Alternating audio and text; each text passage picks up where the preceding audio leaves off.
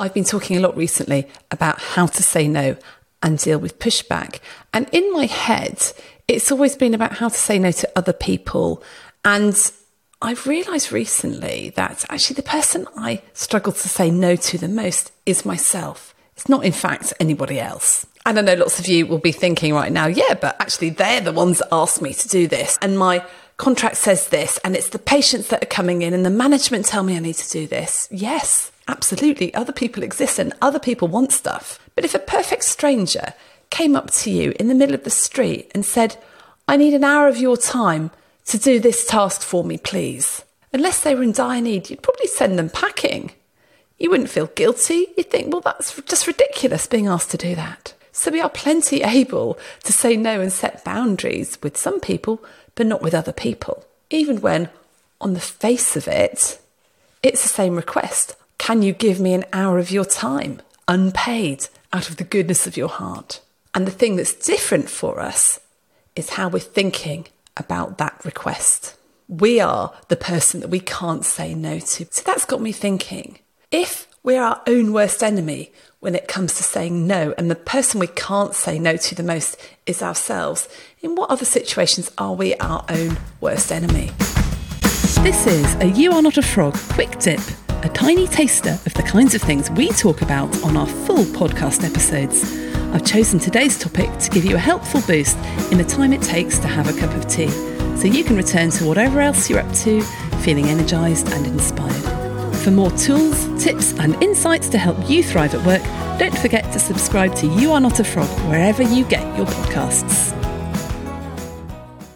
And I've noticed in myself that when I muck up or do something a little bit wrong, I've got in my head that other people are criticising me heavily about it. And when I look at reality, actually nobody is criticising me as much as I'm criticising myself. And when I catch the language that I'm using in my head, it's really not very nice. It's along the lines of, that was so stupid. Why on earth did you do that? No one else does that. They'll just think you're awful. Even when it's something like, I don't know, butting into a conversation or talking a little too much at dinner party. Really, I have a very, very strong inner critic. And it wasn't until recently that I realised how loud this inner critic was. I was talking to one of my friends who's going through a really, really tough time with one of their kids at the moment. And we were talking about what was helpful and what wasn't helpful. And he said that at the beginning, people kept coming up to him saying, it's not your fault, it's not your fault. And he said, well, you know what? I never ever thought that it was my fault. So it was really odd that people were saying that to me. And immediately I thought to myself, well, of course it wasn't your fault. I would never have thought that about you. But then I started thinking, you know what, if that happened to me, I probably would have thought it was my fault.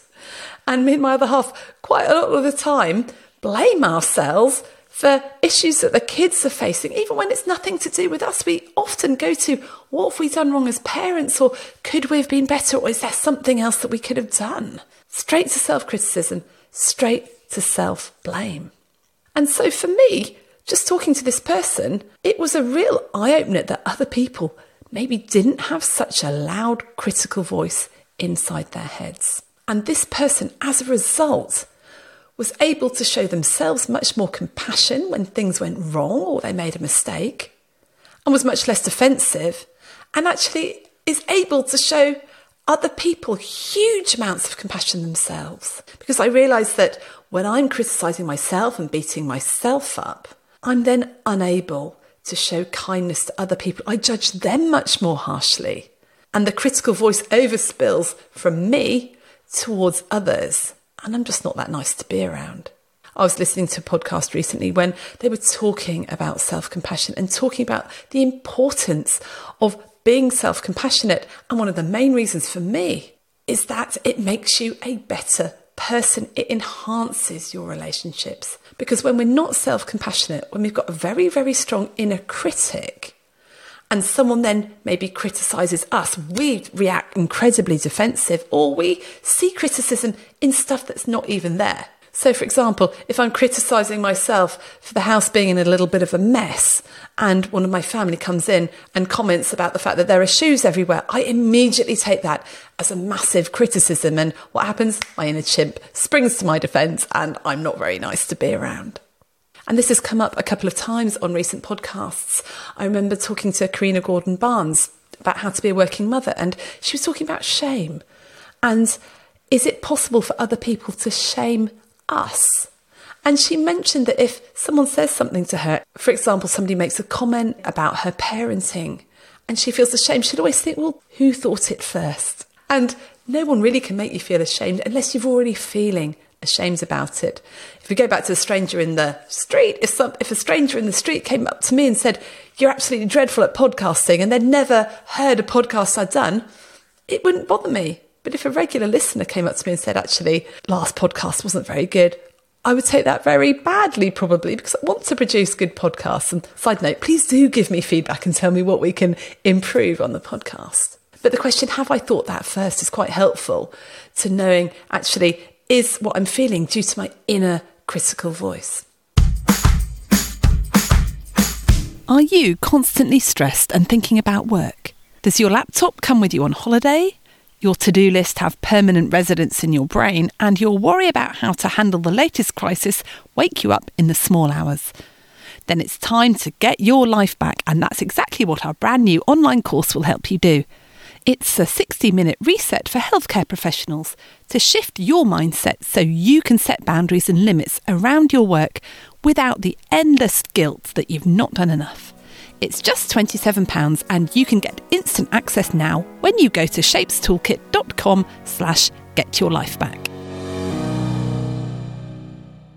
The other thing that's really struck me about this inner critic is Charlotte Housden, when she was saying about this governess that she has in her brain, this person that's constantly berating her and telling her she's not good enough, not working hard enough, not trying hard enough, and if she mucks up, well, honestly, you could have done better. Now, I'm very lucky. I work for myself. I founded my own organisation and we have a lovely team, so big shout out to everybody who's involved in Wild Monday. But I don't have a boss. So in theory, I could do what I like. I could finish when I like. I can start when I like. But often I'm working at weekends, working in the evenings because I want to put out the good stuff. And I have this boss that's telling me I'm lazy if I take time off, that tells me that it has to be perfect, that keeps me thinking about work all the time and makes me feel a little bit guilty if I take time off. And yes, that boss is me, isn't it? It's my inner critical voice. And you know, that boss is a real bitch. She really is. And it's just like Charlotte says, with that inner governess, that inner voice that just constantly goes on and on and on at you. Now, we can go into where this voice comes from, stuff that happened in childhood. I think a lot of the time as medics, we've always been judged by how much we achieve. We've often been pushed hard, and a lot of that loud critical voice comes from past experiences and perhaps past trauma. But I've been thinking about how to deal with my toxic boss, that toxic self-critical voice that I have. And there are a few tips and techniques that I have found helpful recently. The first one is doing exactly what Charlotte suggested. Name it.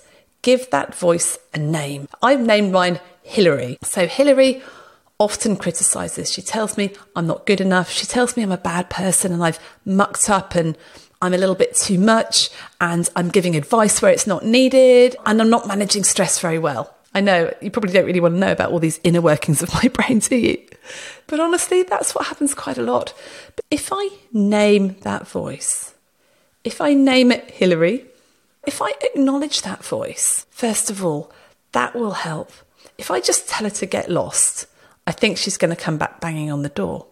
But if I acknowledge that voice and say, actually, thank you, you have helped me there. You've alerted me to something. You've given me the boost I needed to get that podcast done on time. And you have helped me get where I've got to today. But you know what? You can go off and have a rest. Thank you for the alert. I've got it. But off you go. Go off on a bit of a sabbatical or go off on holiday. Then what I'm doing is I'm acknowledging what's going on. And I'm being kind to Hillary as well. Because, and here it all gets a little bit meta, I have often been coaching people, and I'm like this myself, and I've talked to loads of people that beat themselves up for having a critical voice. So we recognise it, and then we say, oh, and I'm doubly bad because not only am I criticising myself, I shouldn't be criticising myself, and then there's another should. So we criticise ourselves for criticising ourselves, and we feel quite shamed by that. I just want to normalise it and say it's there for many, many of us. And then I think to myself, well, why? What is behind it? What are some needs that I have that I'm not getting? And often the need behind it is a need for safety, a need to feel that I'm okay, because our amygdala, our threat detection system, makes us tell ourselves these stories to push us forwards, to keep us safe. Actually, Hillary's motivation is probably quite good. She wants to stop bad things happening. And in her mind, if we work really hard, if we make everybody love us, if we make sure that we have avoided all threats, all things that could cause us discomfort, and we pleased everybody, we kept everybody happy, then we'll be okay in life. We know that's not how life works. Maybe it used to work like that when we were in caves. But Hillary's actually got it wrong. She's got the wrong worldview. The other thing that Hillary is wrong about is that talking badly to someone and criticising gets the best out of them. She thinks she can motivate me by telling me how rubbish I am, by criticising me. But it's just not true, is it? I mean, we know that with kids, you criticise them, they crumble, you don't get the best out of them, they just get more and more stressed. So we don't do it to kids. Would we do it to our best friend? Would we criticise them and tell them how rubbish they are? No, of course we wouldn't. If our friend comes to us having mucked up, then what we say to them is, oh my goodness, don't worry, everyone does it, it's okay. We tell them about how much we love them, how much it's normal to muck up and be human. So actually, we know how to be empathetic and compassionate, but a lot of the time it's empathy and compassion towards other people, not towards ourselves. So how do we deal with this? Well, first of all, just recognising that voice, recognising when your inner critic, Hillary, is there and you're beating yourself up and you're feeling really, really bad about stuff. Recognise that, recognise what you're feeling and acknowledge it. Acknowledge your feelings and name them. Are you scared? Are you angry? Are you stressed? Are you sad? Once we recognise and name them and acknowledge what's going on, we can say, okay, thanks, Hillary, because so often the voice just becomes so part of me that I can't see it for what it is. And I end up thinking that it's true and that it's fact, when actually all it is the inner critical voice. So recognising and acknowledging what I'm feeling, noticing my thoughts, noticing when Hillary has got control is so, so important. And then investigating where that came from. What's triggered that? What's been going on for me? And half the time, it may just be that I'm hungry, angry, late, tired, sad. I just need a good night's sleep. So asking myself, what do I need now? What do I need next? How can I show compassion to myself? So I need to lie on the floor in a dark room for 3 minutes and just get my shit together. Do I need to go for a cup of tea or a coffee? Do I need an early night? Do I need to phone a friend and chat with them? So identify when those voices are loud. Give them a name. Thank them for what they've given you. Then kick them out. Recognise what you need and show yourself some kindness. Treat yourself like you would treat your best friend. And you'll find that everyone else thanks you for it.